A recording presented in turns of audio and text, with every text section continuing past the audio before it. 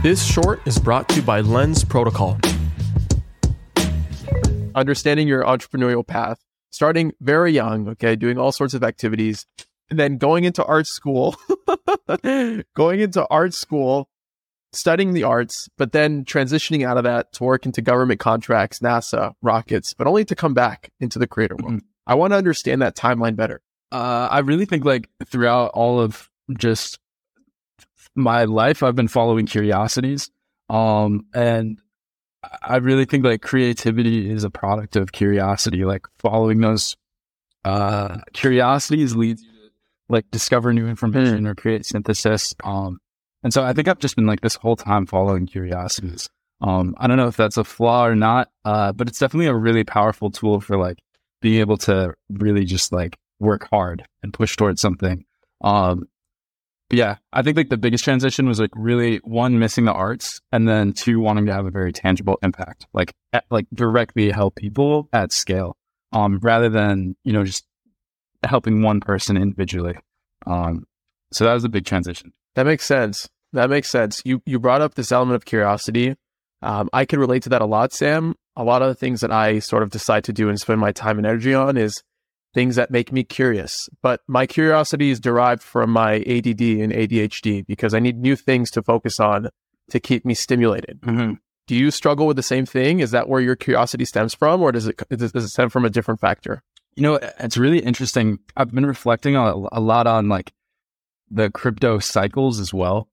I think like crypto attention is really driven by like this ADHD, like fervent, like new thing. And I don't know. I think that's really interesting to think about. Like, how does and for context, you know, we've been working on Glass for like a year and a half, almost 2 years.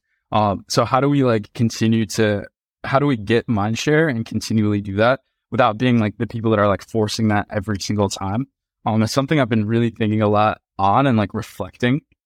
Just like to date, we've kind of taken this more platform approach where we were very like curated, very like prescriptive over how things should be done. And I realize like now that's actually like something we're trying to roll back and change. Actually specifically for like the ability to open up more curiosity or more abilities for people to like build on top of.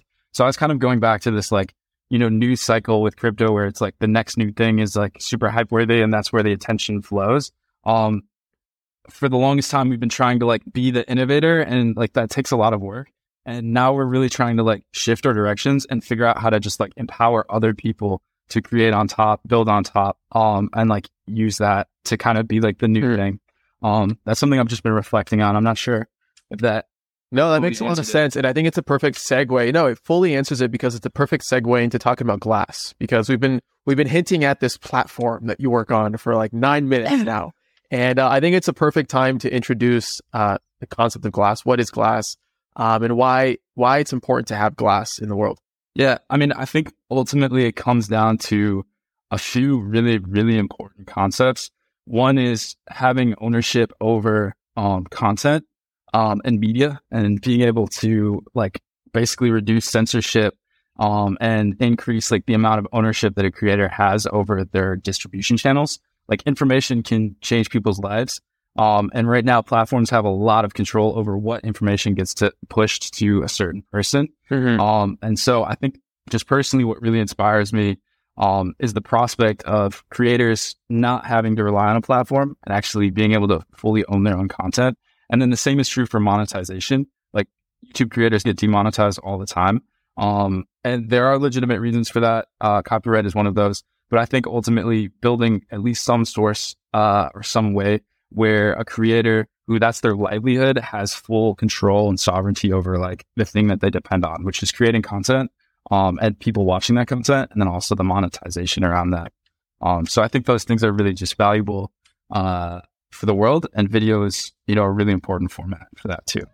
What's up, guys? Thank you for listening. If you've gotten this far, then you are a champ, and I owe you a free listener pin.